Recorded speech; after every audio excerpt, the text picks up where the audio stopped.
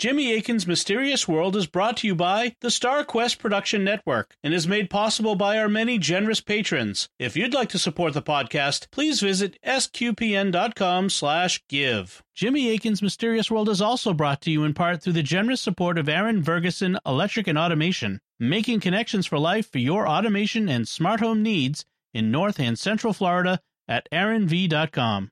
Previously on Jimmy Akin's Mysterious World. We're talking about remote viewing and the U.S. government's psychic spying program, Stargate. The government wanted to find out if psychic powers really exist, and, if they do, whether they could be used to help our intelligence agencies, like the CIA. The psychic power that seemed most promising was known as remote viewing. The intelligence agencies were so intrigued that they established a secret project known as Stargate. The scientists were working with psychics. Who was the first one that they brought into their studies? His name was Ingo Swann. Swann was the single most important psychic because he was responsible for key developments in the study of remote viewing. In fact, even though the scientists worked with a number of different psychics, we're going to keep the focus on Swann because he's the main connecting thread. At the commencement of the experiment, a disinterested third party would randomly select an envelope. Swann would be given the name of the city thus selected, and then would provide his impressions of the current weather there. Swann correctly got the fact that Tucson was having very unusual weather, and Swann was able to do this successfully in a repeated fashion. Ingo suggested the term remote viewing, and a new discipline, a new research program, and ultimately, a new era in parapsychology was launched. So they decided to take the experiments to the next level, and they asked the CIA to send them some coordinates. He then sketched out a fairly detailed map of his impressions of where the various elements he had perceived were located. And what was the CIA's response? They began an investigation of what was apparently a breach of security. It was all correct. It was this set of protocols that Swann developed and then trained the government's psychic spies in. So there was a real Stargate project.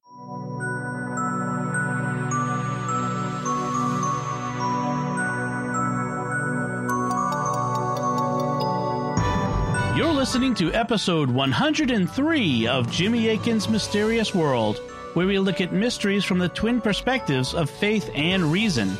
In this episode, we're talking about what the evidence has to say about remote viewing. I'm Dom Bettinelli, and joining me today is Jimmy Akin. Hi, Jimmy. Howdy, Dom. In the 1970s, a pair of physicists began investigating psychic phenomena on behalf of the government, and their experiments focused on a technique known as remote viewing that had been developed by the psychic Ingo Swann. Remote viewing is supposed to allow a person to pick up impressions of or view remote locations like military bases that were behind the Iron Curtain. Their experiments seemed to indicate that remote viewing had a great deal of promise, and so the government set up a psychic spying program called Stargate. Swann developed a 6-stage process to help the government's remote viewers to pick up on the impressions, and this was the main method used in the Stargate program. So, what does the evidence say about remote viewing? Could a psychic power like this really exist? And if it did, how would it be viewed from the faith perspective? That's what we'll be talking about on this episode of Jimmy Akin's Mysterious World. So, Jimmy, last week in episode 102, we talked about this history of remote viewing and the experiments that led up to the beginning of the Stargate program. We'll cover the history of that program itself in a future episode, but this time we're going to look at the theories about remote viewing from the faith and reason perspectives. So, before we begin, what should listeners be aware of? One of the things they should be aware of is we've done a whole previous episode on the concepts of religion, magic, psychic phenomena, and science. Originally, these concepts were bundled together, but they gradually came to be distinguished. And for information about that, people should go back and listen to episode 79. One of the key takeaways from that episode, which is relevant here, is what psychic powers are supposed to be. The term is often used to refer to poorly understood but natural mental abilities that people are reported to have, things like telekinesis, telepathy, or remote viewing. If these things exist, the claim is that they're based on human nature, either in the human body or the human soul or a combination of the two. Psychic abilities thus don't require, theoretically, the intervention of supernatural beings like God or angels or demons because they're part of human nature, or at least that's the claim. Another thing that people should be aware of is that remote viewing experiments done leading up to the Stargate project had some really impressive results. Go back and listen to last week's episode for a description of some of those successes or hits. However, one of the things that we also pointed out was that there were also significant failures or misses with remote viewing. As a result, the claim is not that remote viewing is always right. If it exists, it's supposed to be a weak but natural ability. It's supposed to be natural because it's based in human nature, but it's also weak because it doesn't consistently return good results. In that way, it's supposed to be kind of like the human sense of smell. We genuinely do have a natural ability to detect smells, but it's weak and often unreliable. Nothing like the super accurate sense of smell that dogs have, for example. One of the key challenges that the government's remote viewers had was distinguishing between when they were getting authentic impressions about distant locations and what they were like, and when they were getting bad information. In signal processing, the genuine information that you're interested in is called the signal, and anything that interferes with that signal is called noise. So, borrowing this terminology, remote viewers referred to genuine impressions of a remote site as the signal that they were interested in, and all of the bad impressions were referred to as noise. To help distinguish the signal from the noise, Ingo Swann developed a 6-stage process that he used to train the government psychic spies. One of the key features of this process was letting the remote viewers get basic sensory impressions of the target before they tried to analyze them. This was because if they didn't do that, they found that their own imaginations would get in the way. They would start analyzing the impressions and creating what Ingo called analytical overlay, or AOL. One example that we looked at in the last episode was when Ingo was asked to remotely view the weather in Tucson, Arizona, and the first thing that came to his mind was the image of a hot, dry desert, because he knew that's what Tucson normally is like. It was only after he set this image aside that he was able to get an impression of what the actual weather in Tucson was like, which was very cold and raining hard. So by using Swann's 6-stage process, viewers could focus on their initial sensory impressions of a site before they started to analyze them. Another innovation that Ingo introduced was keeping the remote viewer blind to what the target was, meaning he didn't know what he was being asked to view. This also helped him avoid having his imagination interfere with his perceptions of the target. The way Ingo did this was by being given only the map coordinates to where the target was located. But later remote viewers wanted to go even further and were given meaningless strings of letters and numbers so they couldn't rely on their knowledge of maps. For example, a viewer might be told to go to a random string like XYZ123 and describe what's there. Neither the viewer nor the monitor guiding him through the session knew where XYZ123 was supposed to be. Only the client who commissioned the session knew what the target was supposed to be. That way, the remote viewing session was double blind, with neither the viewer nor the monitor knowing what they were supposed to be looking at. And notice that this is the opposite of what many psychics want. They want to know as much as possible about what their target is, which is a sign that they may be cheating and just making educated guesses based on their background knowledge of the target. But remote viewers wanted to know as little as possible, and yet they often got surprising results. So, Jimmy, what theories are there about remote viewing? From the reason perspective, there are 2 basic theories. First, it's a genuine phenomenon. Second, it's not a genuine phenomenon. Also, if it turns out that it is genuine, then from the faith perspective, we need to ask how we can explain it from a Christian point of view. And in light of that answer, we need to address whether it's something that it might be morally legitimate to use. Okay, so what can we say about remote viewing from the reason perspective? How can we evaluate whether it's a real phenomenon or not? I'd like to start by peeling away several objections that I think are misguided and then look at the core of the evidence. The objections include claims that we shouldn't think it's a real phenomenon because, first, we can't explain it by the known laws of physics. Second, because a good bit of what comes back is inaccurate. Third, because we'd be able to get rich by gambling or playing the stock market if it were real. And fourth, because some remote viewers have made false predictions or made crazy-sounding claims about UFOs and the Loch Ness Monster and other subjects. All right, so let's look at each of these objections. What about the objection that we cannot explain remote viewing by the known laws of physics? Well, that appears to be true. The known laws of physics don't explain it. It does not appear to be an electromagnetic phenomenon, for example. You can do it even if you're in a Faraday cage.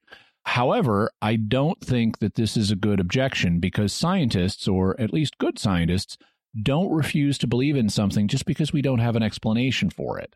As we covered back in episode 83 on the case of the missing universe, when Isaac Newton first proposed the law of gravity in the 1600s, he got serious pushback. People back then had no idea how gravity worked, and it even conflicted with the laws of physics as they were understood in his day. According to Aristotelian physics, one object can't have an influence on another unless there's a physical medium connecting the two. But gravity was supposed to work even across a vacuum. Newton claimed that one object's mass could influence another object by spooky action at a distance, and so people accused him of introducing an occult force into nature and thus proposing some kind of natural magic. But the fact was, Newton's equations did accurately describe what we observe, and because his proposed law of gravity fit the observed facts, people eventually came to accept it. In fact, gravity is now considered to be one of the laws of nature, even though we still have a very poor understanding of what makes it work. The fact it's supported by observation, that it predicts the motions of objects with an accuracy much better than random chance, is enough. And in the same way, if it turned out that remote viewing fits the observations, if it predicts things significantly better than random chance, then that would tell us we have a real phenomenon on our hands, even if we can't explain how it works. What about the objection that a good bit of what remote viewers come up with is inaccurate? Again, it's true. There is a good bit of noise and not as much signal as the viewers would like. Analytical overlay is also a problem, even though they try to control it. But just because something isn't as reliable as we'd like doesn't mean it isn't real. Other senses that humans have also are very poorly developed, certainly compared to other species.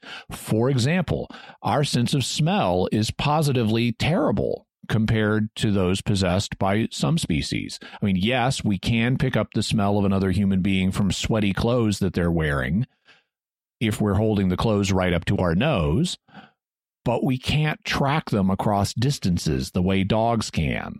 In fact, a good bloodhound can track the scent of a human that's 300 hours old, more than 12 days. And he can follow that scent up to 130 miles or 200 kilometers. We also can detect the smell of a dead body if it's right in front of us, but we can't detect a dead body that's buried underground or years later, the way cadaver dogs that are used by law enforcement can. Similarly, our sense of taste, which is partially based on smell, is very imprecise. Yes, people can taste the difference between things like wine and whiskey, but when making subtler distinctions, their perceptions are all over the map, and studies have shown that they're wildly inaccurate. Here's how physicist Leonard Mlodinow describes that in his book on mathematics, The Drunkard's Walk: How Randomness Rules Our Lives. In the wine tastings that I've attended over the years, I've noticed that if the bearded fellow to my left mutters, "a great nose," the wine smells good. Others certainly might chime in their agreement. But if you make your notes independently and without discussion, you often find that the bearded fellow wrote "great nose," the guy with the shaved head scribbled "no nose," and the blonde woman with the perm wrote "interesting nose with hints of parsley and freshly tanned leather." The reason for this is that The perceived taste of wine arises from the effects of a stew of between 600 and 800 volatile organic compounds on both the tongue and nose. That's a problem, given that the studies have shown that even flavor-trained professionals can rarely reliably identify more than 3 or 4 components in a mixture. Expectations also can affect your perception of taste. In a 2008 study, a group of volunteers was asked to rate 5 wines, including a bottle labeled $90 higher than another bottle labeled $10, even though the sneaky researchers had filled both bottles with the same wine. What's more, this test was conducted while the subjects were having their brains imaged in a magnetic resonance scanner. These scans showed that the area of the brain thought to encode our experience of pleasure was truly more active when the subjects drank the wine they believed was more expensive. But before you judge the enophiles, consider this.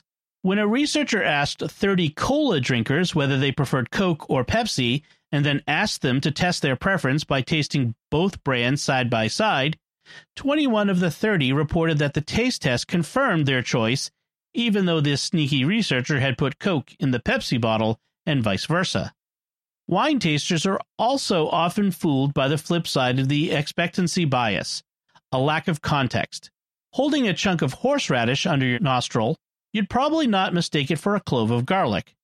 Nor would you mistake a clove of garlic for, say, the inside of your sneaker. But if you sniff clear liquid scents, all bets are off. In the absence of context, there's a good chance you'd mix the scents up. At least that's what happened when 2 researchers presented experts with a series of 16 random odors. The experts misidentified about 1 out of every 4 scents. So our senses of smell and taste are really poorly developed, even if you're an expert who's been trained in sniffing out things. They report a lot of erroneous results, and they can be affected by the ideas we have about what we're smelling or tasting based on the context in which we encounter them, which is the sensory equivalent of analytical overlay. I thus don't think the fact that remote viewing's results are often wrong is a good argument that it can't be a real phenomenon. It could turn out that we have a weak and often misled ability to remote view, just like we have weak and often misled abilities to smell and taste. However, unreliable smell and taste are. Basic tests involving them will produce results that are better than random chance. We really do have these senses. The question is whether the ability to remote view produces results that are better than random chance, indicating we have that as a sense as well. What about the objection that if remote viewing were real, people would be able to get rich gambling or playing the stock market? Well, there are a number of potential problems with this. One of them is it's going to depend on how difficult it is to extract the signal from the noise. If you've got to do lots of error correction and lots of trials to get good, reliable signal, it may not be worth your while. But actually, there have been people who have used remote viewing to make money, both gambling and playing the stock market. And that includes Hal Puthoff, one of the initial scientists doing the investigations. In his book, Jim Schnabel reports, since the mid and late 1970s, Puthoff had been using remote viewing on jaunts to Las Vegas. He and his wife and friends would sit in their hotel room before going down to the casino. The plan was that they would go into the casino at a certain time, would walk over to one of the roulette wheels, and would start to bet immediately after the roulette ball landed on one of the green 00 markers. Up in the room beforehand, they would try to guess, precognitively, on the results of a stretch of, say, 10 roulette spins following the 00, using a combined result error-correcting technique like the one parapsychology researcher Charles Tart had developed.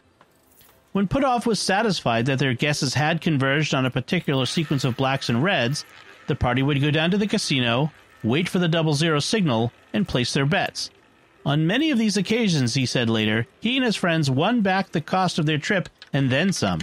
And winning back the cost of your trip to Las Vegas and then some is improbable, given the fact that the odds are always stacked in favor of the house, which is how casinos make money. Puthoff also used the technique to make money on the stock market. Towards the mid-1980s, Puthoff and his wife Adrienne became involved with the founding of a new private school in the Menlo Park, California area. A key investor backed out at the last minute, and the board was faced with a $25,000 shortfall, several weeks before the school year began. With nothing else left to do but fold the school and send teachers and students elsewhere, Puthoff and his wife soon assembled a small team of board members and quickly trained them in associative remote viewing.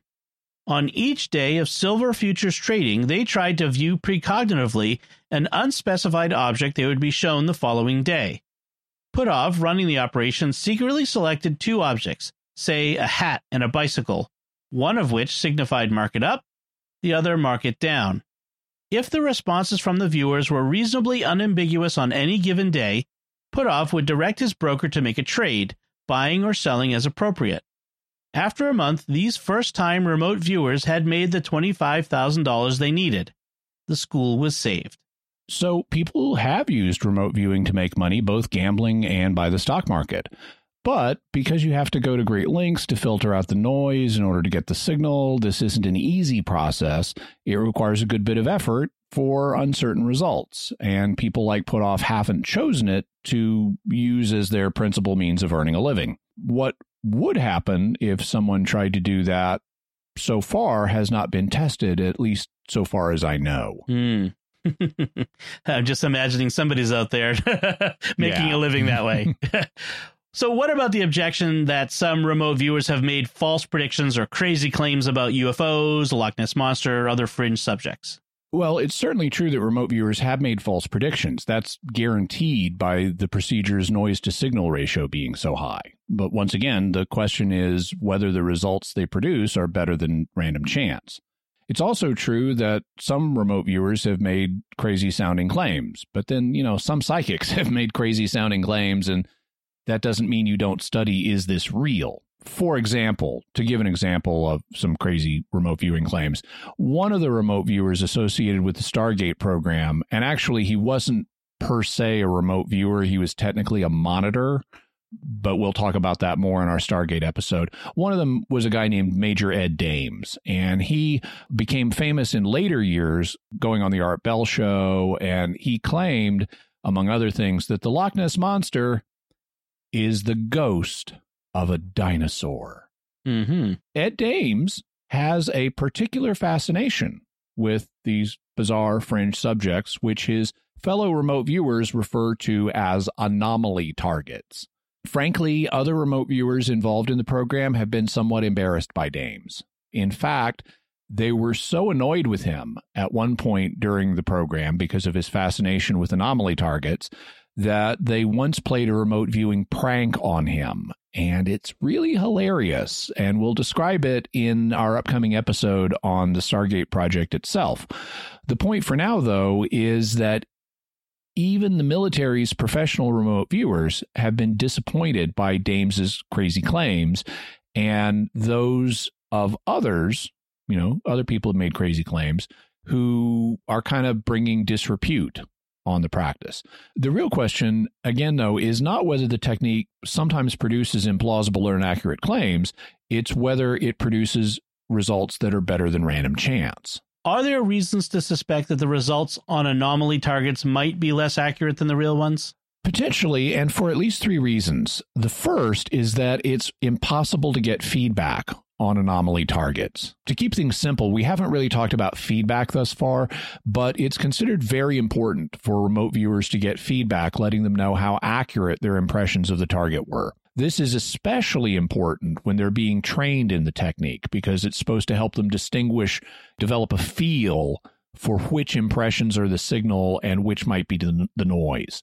For example, if you start getting impressions of something like the Eiffel Tower, but it's mixed up with other impressions, it helps to be eventually told, oh, it was the Eiffel Tower that you were viewing, so you get a sense of what it feels like when you're getting a genuine impression. We need feedback when developing any skill. If you're learning to play the violin, you need to hear the notes that you're playing so that you know whether you're off key or not. If, during all of your training, you wore noise-canceling headphones so you couldn't get audio feedback, you'd become a terrible violin player. In the same way, remote viewers are supposed to need feedback after the fact to help them learn which impressions they should have trusted and which they should have ignored. But there's a debate about whether they continue to need feedback after they're trained. Some think that once you're trained, you don't need ongoing feedback, and if you don't get it, it won't hurt your accuracy. But others think that you do continue to need feedback. However, if you've been tasked with remote viewing, say, an alien moon base on the dark side of the moon, there's no way to get feedback on that. Similarly, if you're asked to remote view the year 3000, or Bigfoot, or the Loch Ness Monster, or any other anomaly target, you can't get feedback to find out if you were right. Consequently, I've heard some remote viewers express skepticism about anomaly targets and say that they really aren't interested in them because there's no way to get feedback. Why would a remote viewer who has completed his training continue to need feedback? Ongoing feedback could be integral to the process in a number of ways. For example, it's been suggested that part of what remote viewing involves is seeing the feedback itself precognitively. So if you're assigned to view the Eiffel Tower, at least part of what you're doing may be precognitively viewing the moment when they show you the picture of the target and it's the Eiffel Tower. And then that may help you connect to the tower in some other way. But if you never get that feedback, you don't have that help. So all you would get would be noise and no signal. Another way that feedback could be integral is that remote viewing might be a skill that requires ongoing training, like weightlifting. If you don't get feedback to keep your RV muscles in tone, they may degrade with time and you might start to get less accurate. Just like if you don't regularly lift the weights, you get flabby muscles, you can't lift as much. In the same way, if you don't get regular feedback as a remote viewer, you might get flabby and off target with your remote viewing muscles. You mentioned that there were at least 3 reasons why we might want to be skeptical of the results on anomaly targets. And the first was the fact it's not possible to get feedback. What's the second reason? It may not be possible to train for them. This is related to the fact that it's impossible to get feedback. Consider a parallel, again, from weightlifting. If you want to train so that you can lift a 50-pound weight, that's something you can do. But just because you've learned to lift a 50-pound weight doesn't mean you're also trained to lift a 500-pound weight. You need to train separately if you want to do that. And maybe remote viewing works the same way. Remote viewing the Eiffel Tower over in France might be like lifting 50 pounds. But remote viewing really distant targets like the alien moon base on the dark side of the moon might be like lifting 500 pounds. Since the Eiffel Tower is here on Earth, you can get feedback on it as you train your RV muscles to do things on an international scale, but you can't get feedback to train your RV muscles to work on an interplanetary scale, at least not nearly as easily. As a result, you might have a much higher amount of noise and a much lower amount of signal when trying to view something off-planet. Similarly, trying to predict the stock market, what it's going to do tomorrow is something you can get feedback on, but trying to predict what the stock market will do 1,000 years from now may be a whole nother ballgame, and there's no way to get feedback on that. So there may simply be limits to what remote viewing can do. Either the human capacity to remote view some anomaly targets might not exist, just like no human being can lift 5,000 pounds, or even if you can train in principle to do some of these far out targets, it might be impossible to properly train the viewers because you can't give them feedback, so they never can develop their muscles to go after those type of targets. All right. And then what's the third reason to be skeptical of anomaly targets? Some of the targets may not exist. For example, suppose you're tasked with viewing the Loch Ness Monster, and it turns out that the Loch Ness Monster doesn't exist. What would happen then? One possibility is that since the target is non-existent, there is no signal, so all you get is noise. As a result, everything you'd come up with would be junk, like the idea it's a ghost of a dinosaur. Presumably is. Right. Would that be solved if, as is common remote viewing practice, the viewer were kept blind to what the target is? Wouldn't he just come back and say, there's nothing here, or I can't lock on to the target? You might think so, but the matter isn't as clear as that. And in theory, this could be tested, but I haven't been able to find evidence of a test on this question of what would happen if you deliberately assigned remote viewers to things you know do not exist. But even if it doesn't exist, I can imagine ways that the process would result in junk. We've mentioned that one of the problems that the government remote viewers faced was analytical overlay, or AOL. Their own minds would produce images, noise when they were trying to view a target. But there's another kind of overlay that they also reported having to deal with, and they called it telepathic overlay. That is, they would find their own impressions of a target colored by what other people were thinking about it. For example, this could include the person monitoring them as they did their session. If the monitor wasn't blind to the target, if he knew what it was, then it was reported that his thoughts could interfere with the viewer's impressions. This is one of the things motivating double-blind tests, where neither the viewer nor the monitor knew what the target was. And there would seem to be some evidence that if any of this turned out to be real, remote viewing would involve telepathy on some level. This is suggested by the fact that you could be given a random string of letters and numbers to represent the target. Suppose that you're a remote viewer and your client wants you to view the Eiffel Tower, but both you and your monitor are blind to that fact. So your monitor tells you, go to XYZ123 and tell me what you see. And you start getting impressions of the Eiffel Tower. How did you do that? XYZ123 is just a random string of letters and numbers. So how did it come to mean the Eiffel Tower? Neither you nor the monitor knows that that's what you're supposed to be looking at. Only the client knows. So one logical answer would be that you're somehow subconsciously picking up on the fact that this is what the client wants you to view. And that would seem to be telepathy.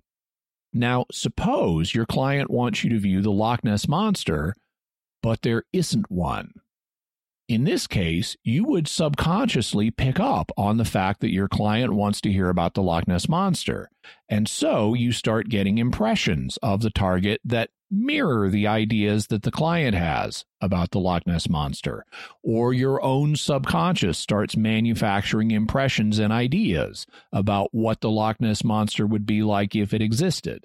And so through a combination of telepathic overlay and analytical overlay and good old noise, you could come up with junk results that nevertheless fit the client's request to hear about the Loch Ness Monster.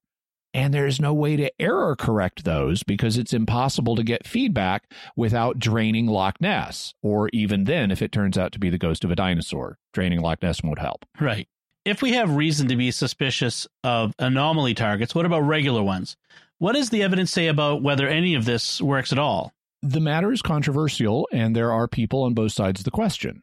It's fair to say that the existence of remote viewing is not considered established by mainstream science. But it's also fair to say that mainstream science has an anti-paranormal, anti-supernatural bias. And it's fair to say that most mainstream scientists don't even look at the evidence regarding paranormal things. They know their own field. They don't look at evidence in other fields.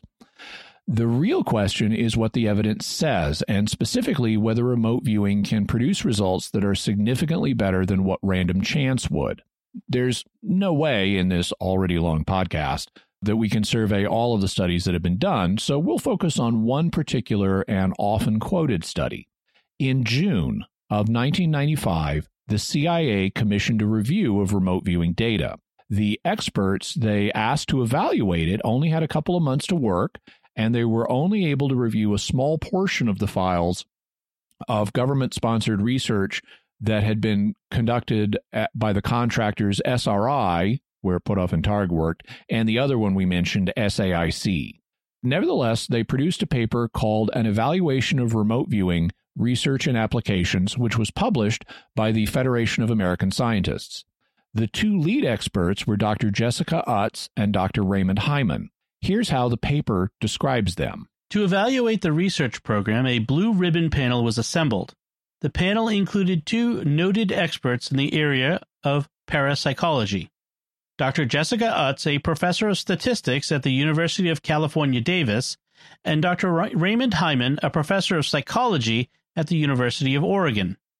In addition to their extensive credentials, they were selected to represent both sides of the paranormal controversy. Dr. Utz has published articles that view paranormal interpretations positively, while Dr. Hyman was selected to represent a more skeptical position. Both, however, are viewed as fair and open-minded scientists. After completing their review of the files that they were able to look at in the allotted time period, Jessica Utz concluded, using the standards applied to any other area of science, it is concluded that psychic functioning has been well established. The statistical results of the studies examined are far beyond what is expected by chance. Arguments that these results could be due to methodological flaws in the experiments are soundly refuted. Effects of similar magnitude to those found in government-sponsored research at SRI and SAIC have been replicated at a number of laboratories across the world. Such consistency cannot be readily explained by claims of flaws or fraud. By contrast, Ray Hyman concluded, obviously, I do not believe that the contemporary findings of parapsychology, including those from the SRI-SAIC program, justify concluding that anomalous mental phenomena have been proven. Professor Utz and some parapsychologists believe otherwise. I admit that the latest findings should make them optimistic. The case for psychic functioning seems better than it ever has been. The contemporary findings, along with the output of the SRI-SAIC program, do seem to indicate that something beyond odd statistical hiccups is taking place. I also have to admit that I do not have a ready explanation for these observed effects. Inexplicable statistical departures from chance, however, are a far cry from compelling evidence for anomalous cognition. This is a significant admission, and later Hyman goes on to say, despite better controls and careful use of statistical inference, the investigators seem to be getting significant results that do not appear to derive from the more obvious flaws of previous research. I have argued that this does not justify concluding that anomalous cognition has been demonstrated. However, it does suggest that it might be worthwhile to allocate some resources towards seeing whether these findings can be independently replicated. If so, then it will be time to reassess if it is worth pursuing the task of determining if these effects do indeed reflect the operation of anomalous cognition. So let's review these two experts and what they've said. Dr. Jessica Utz has a PhD in statistics. She has also served as the president of the American Statistical Association. So she's well qualified to make an assessment of the statistics involved and whether the SRI and SAIC remote viewing results are significantly above chance. Her conclusion was that, using the standards applied in any other area of science, it is concluded that psychic functioning has been well established. The statistical results of the studies examined are far above what is expected by chance. Dr. Raymond Hyman has a doctorate in psychology. He's also one of the founders of the modern skeptical movement. He was a founder of the Committee for the Scientific Investigation of Claims of the Paranormal, or PSYCOP, which is a debunking organization. Today, that organization is known as the Committee for Skeptical Inquiry, or CSI, and it's one of the premier organizations devoted to debunking claims of the paranormal. Despite that, Hyman concluded that the case for psychic functioning seems better than it ever has been. The contemporary findings do seem to indicate something beyond odd statistical hiccups is taking place. I also have to admit I do not have a ready explanation for the observed effects. He went on to conclude that although he was not personally convinced, it could be worth doing further research, and if the results continue to hold up, that it could warrant reassessing whether psychic functioning is real. So, on the question of whether the results of the RV experiments were above chance, both experts said yes. And on the question of whether this above chance results were the product of psychic abilities, one said yes, and the other said he wasn't convinced, but he could change his mind based on future research. Okay, so we'd like to take a moment now to thank our patrons who make this show possible, including Kathy L., Linda N., Janet M., Sam E., and Eric E. Their generous donations at sqpn.com/give make it possible for us to continue Jimmy Akin's Mysterious World and all the shows at StarQuest. You can join them by visiting sqpn.com/give. Jimmy Akin's Mysterious World is also brought to you in part through the generous support of Aaron Vergeson Electric and Automation, making connections for life for your automation and smart home needs in North and Central Florida at aaronv.com. Okay, so that's the reason perspective. What can we say about remote viewing from the faith perspective? First, we should discuss what the Catechism has to say about clairvoyance. For a fuller discussion, go back and listen to episode 79 on religion, magic, psychic phenomena, and science, where we talked about this passage from the Catechism in detail. As it's classically understood, clairvoyance is the viewing of distant things, and that sounds very much like remote viewing. If you look at paragraph 2116 of the Catechism, it lists and forbids 3 types of divination, or learning about the future by supernatural means. The first form of divination was contacting demons. The second was conjuring up the dead.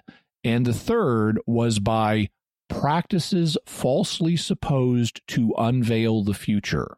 And this is where it lists clairvoyance in the English translation. But there's a problem with the translation.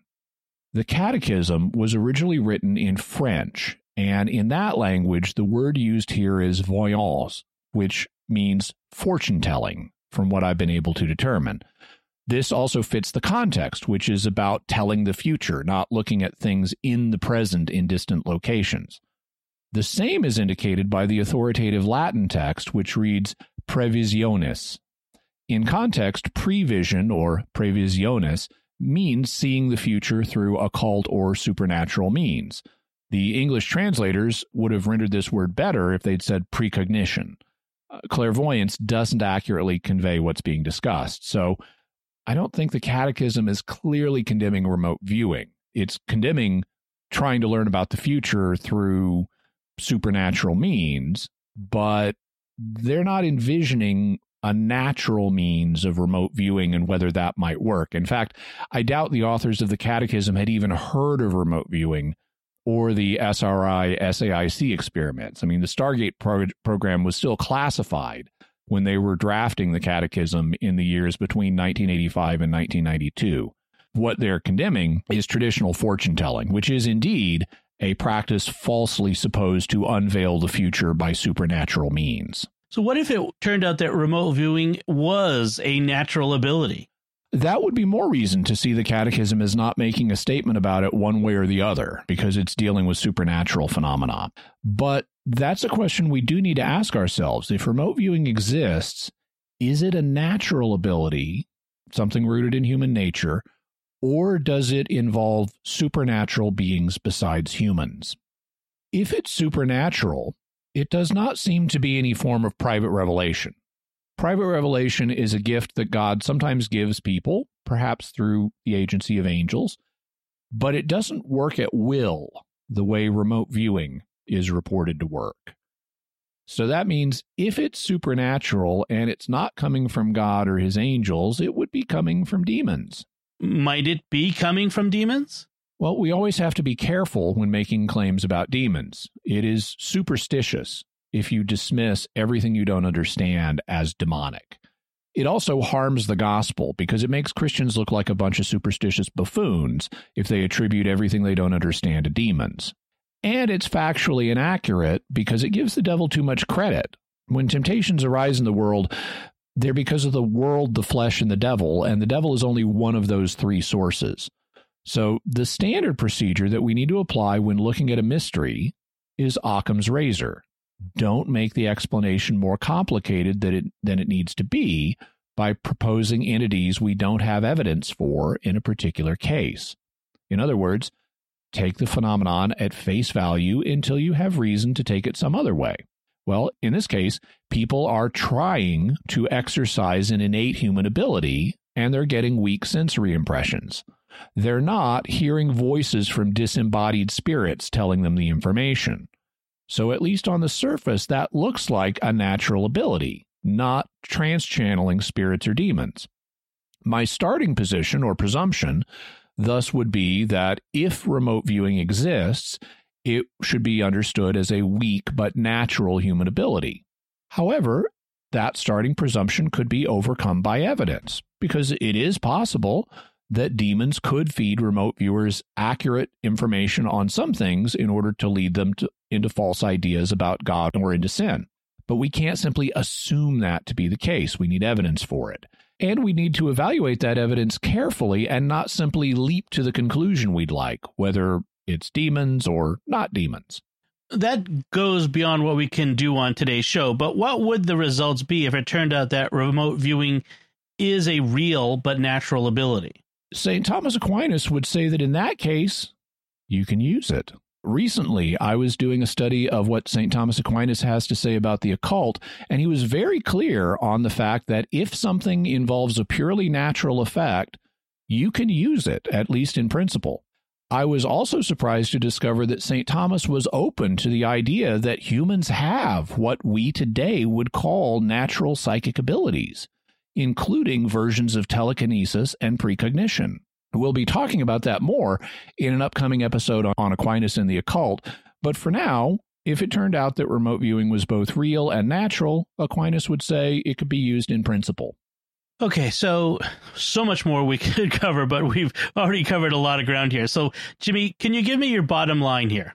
I think remote viewing is a very intriguing phenomenon. The evidence for it being real is significant enough that you have a president of the American Statistical Association saying its results far exceed chance, and you have a skeptic like Ray Hyman acknowledging that the evidence looks promising and he could change his mind. On the other hand, if the ability is real, it's weak and it generates a lot of noise. So you have to be careful with it and not believe everything a remote viewer says, especially when it comes to anomaly targets.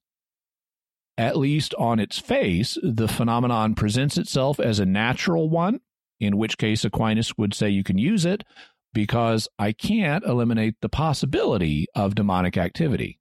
So, Jimmy, would you ever try remote viewing yourself and see what results you got? Absolutely not. Too many uncertainties are involved. I'll leave it to others to do the research. I may be buying a lottery ticket later. So, Jimmy. Just error correct first. Yes, exactly. Control the noise. All right. So, Jimmy, what further resources can we offer to the listener? We'll have Paul Smith's book, Reading the Enemy's Mind, Annie Jacobson's book, Phenomena, Jim Schnabel's book, Remote Viewers, and Leonard Mlodinow's book on mathematics, The Drunkard's Walk, How Randomness Rules Our Lives. We'll also have a link to Ingo Swann's novel Starfire, which I have not read. Also, the Federation of American Scientists remote viewing page, the Utz-Hyman evaluation paper, pages on remote viewing, Hal Puthoff, Russell Targ, Ingo Swann, the Stargate Project, and also the government contractors SRI and SAIC. Excellent. Very good. All right. One of the things we love about our program is that we have lots of people who give us great feedback. And so this week for Mysterious Feedback, we're talking about the recent episode, the part 1 of the episode on reincarnation. So the first feedback comes from Justin on Facebook, who writes, I have a friend who's a Catholic in good standing, but who grew up in India and is very familiar with Hinduism. He had some objections to Jimmy's philosophical criticisms of reincarnation. He said, quote, I believe Jimmy is incorrect when coming from the Hindu understanding of reincarnation. First, Jimmy argues that the first karmic Adam must have hit or hurt someone to earn the first bad karma, but that is not true. Similarly to how Adam did not sin against another man, he sinned against God. In Hindu theology, there is a concept of original sin. It's pride against the Creator himself. Karma also is generational, as in if your parents or ancestors did some really terrible things, you and your children will pay for it. So it may not even be your own sins you pay for. Even in Christianity, some sins are so grave that it brings generational curses. In the Bible, they ask Jesus, is this his sin or his ancestors' sin that he was born this way? End quote. So I appreciate what Justin's friend has to say, and I don't deny his characterization of Hindu thought, although Hindu thought is very diverse, so you'll get different theories even among different groups of Hindus. One of the things we pointed out in the episode is we're not focusing on all of the variations of how reincarnation is understood in Eastern religions. You know, the Hindu understanding of it, for example, is different than the common Jain understanding of it. And the Buddhist understanding of it is also different. So there's just too much intellectual diversity there. And as our entry point into the discussion, we decided to focus on how it's understood here in the West. And in the West, in the New Age movement, where you have the most people who believe in reincarnation in the West, they don't really have the idea of original sin or sinning against God being so much a thing. They view sins in a much more personalistic, interpersonal sense, but they don't really, they tend to be pantheist for one thing. And so they identify God with the world or even themselves. And consequently, they don't have the idea about there's this separate creator that we could sin against. They view karma much more in interpersonal terms. So that's why we were dealing with it from that perspective. Also, they tend not to have the idea of generational sin in the Western New Age movement. And there's even a problem with asserting it in a Christian context. When the subject comes up in John's Gospel, it's the story of the man born blind, and the disciples do ask him, based on a common Jewish understanding, that if someone is suffering, somebody had to sin. So they, and it was common in the pre-Christian Jewish understanding to have generational curses. So the disciples do ask, who sinned, this man or his parents, so that he was born blind? Jesus' answer is neither. So Jesus is not endorsing a generational curse in this case. You can show that many Jewish people accepted the idea of generational curses, but that being a part of contemporary Christian theology is more problematic, and we'll deal with that in the future in an episode specifically devoted to curses. Interesting. Okay. Then Claire Kappenman wrote on YouTube, what if karmic Adam's sin was against no one but himself? I guess maybe folks who believe in karma don't believe you can sin except against others? No, this is kind of the flip side. You do have people who in the West who do think you can sort of sin against yourself. In fact, since they tend to be pantheists and monists who think everything is ultimately one thing anyway, bad karma would in some sense be generated against yourself as kind of an abuse of your own nature, as manifested in what appears to be some other person, but is really another aspect of the undifferentiated reality that everything is. So you will get variations, but at least in as it's commonly presented, karma is understood as, well, I do something bad, usually meaning to somebody else, and so something bad happens to me. Okay. Anthony D. Wrote on YouTube, you mentioned that karma gives answers to why innocent people are suffering in this life. It's because of their past life's sins. Even though that seems kind of cold, it does make logical sense. How else can we explain suffering? It's either that or we have to say it's God's will that people suffer. It's God's will that an innocent child is born disabled, in poverty, and then dies a painful death with cancer. If God is a God of justice, then why would he let that happen to an innocent child? It seems to me suffering is either because of bad karma from a previous life, or God is an unjust God and condemns innocent people to pain and suffering without any fault of their own. Can someone tell me the flaw in my logic? I really want to know. So one of the things we mentioned in the episode is the problem of evil. And because the episode was focused on reincarnation, we didn't have the time to go into, I mean, it was already a two-parter. We didn't have the time to go in at length to the Christian answer to the problem of evil. And we mentioned a DVD of a talk that I'd done on the subject and referred people to that. So I'd like to encourage Anthony D. to go ahead and get a copy of that and watch it for a fuller discussion of how Christians would answer this. But in terms of the specific questions he asks, 2 points that are relevant are that we're not limited to just these two arguments, that either a baby who suffers early in life and dies, either he's paying off karma for something he did in a past life, or God is willing his innocent suffering in some positive sense. It is there are other possibilities, like God is not positively willing his suffering. He's merely allowing that suffering to take place, and he will more than make it up to the child in the afterlife. One of the things that is true from a Christian perspective is this life is not the end. So you're making a mistake if you view what happens in this life as all that's happening. Yes, if you looked at innocent suffering in this life and said, well, this person is suffering innocently, the end, that would reflect poorly on God's loving nature.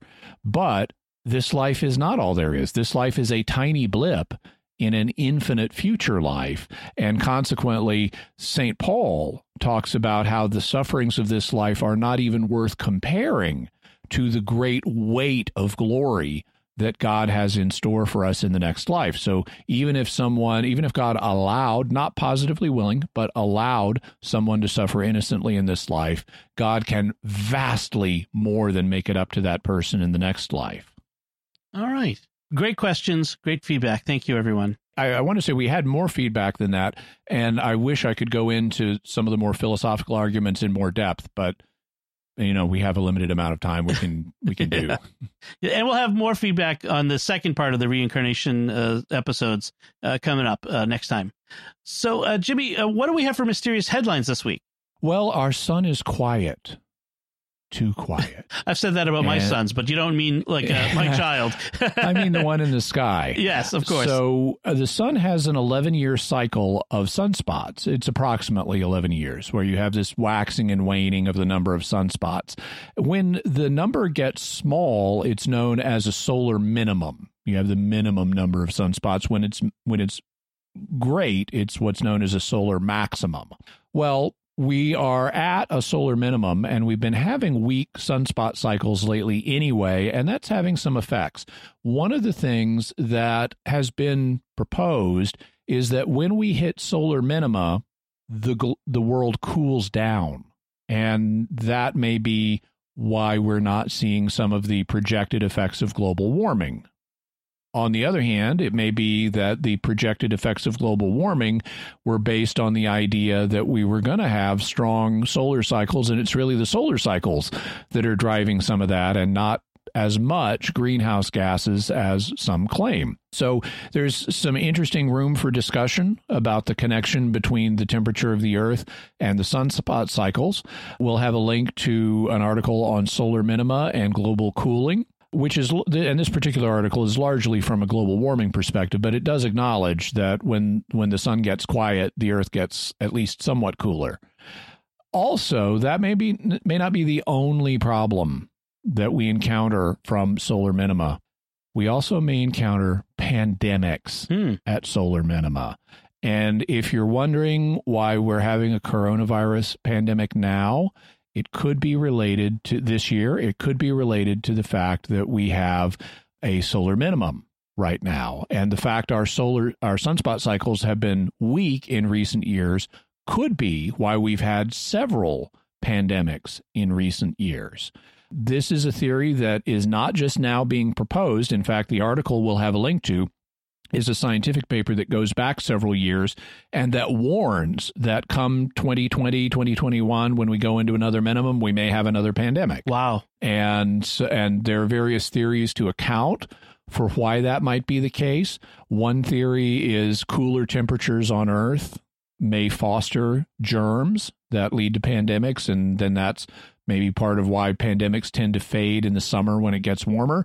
But another theory is that actually viruses and stuff come down from space all the time, that some of our diseases here on Earth are of extraterrestrial origin, and the shifting in the sunspot cycle affects the magnetic fields in outer space in a way that allows more of those to come down. Wow. So just some ideas to think about. But there has been a reported correlation, and of course, correlation is not causation, but there has been a reported correlation between solar minima and the outbreak of disease. This is not the alien invasion I thought it would be. Yeah. All right. Excellent. Those are great. Two great headlines. So, folks, we will always want to hear from you. So what is your theories about remote viewing. Now that you've heard the stories and the evidence, let us know by visiting sqpn.com or the Jimmy Akin's Mysterious World Facebook page. You can send an email to mysterious@sqpn.com or send a tweet to @MYS_world with the hashtag of Mysterious Feedback. Be sure to check out the Mysterious World bookstore at mysteriousworldstore.com for links to all the books and videos that Jimmy mentions on the show. Jimmy, what's our next episode going to be about? Our next episode is going to be about acupuncture, and I don't want you getting sharp with me about this subject. Well, I'm going to have to needle you about this subject if we keep talking about it. Well, I don't know. We're going to have some incisive things to say, but as long as the listeners get the point, that'll be enough. Well, it might be a sticky situation. We should stop now. So you can find links to Jimmy's resources from our discussion and links to the mysterious headlines on our show notes at sqpn.com/mysterious. And remember, to help us continue to produce the podcast, please visit sqpn.com/give. Until next time, Jimmy Akin, thank you for exploring with us our mysterious world. Thanks, Dom. And once again, I'm Dom Bettinelli. Thank you for listening to Jimmy Akin's Mysterious World on StarQuest.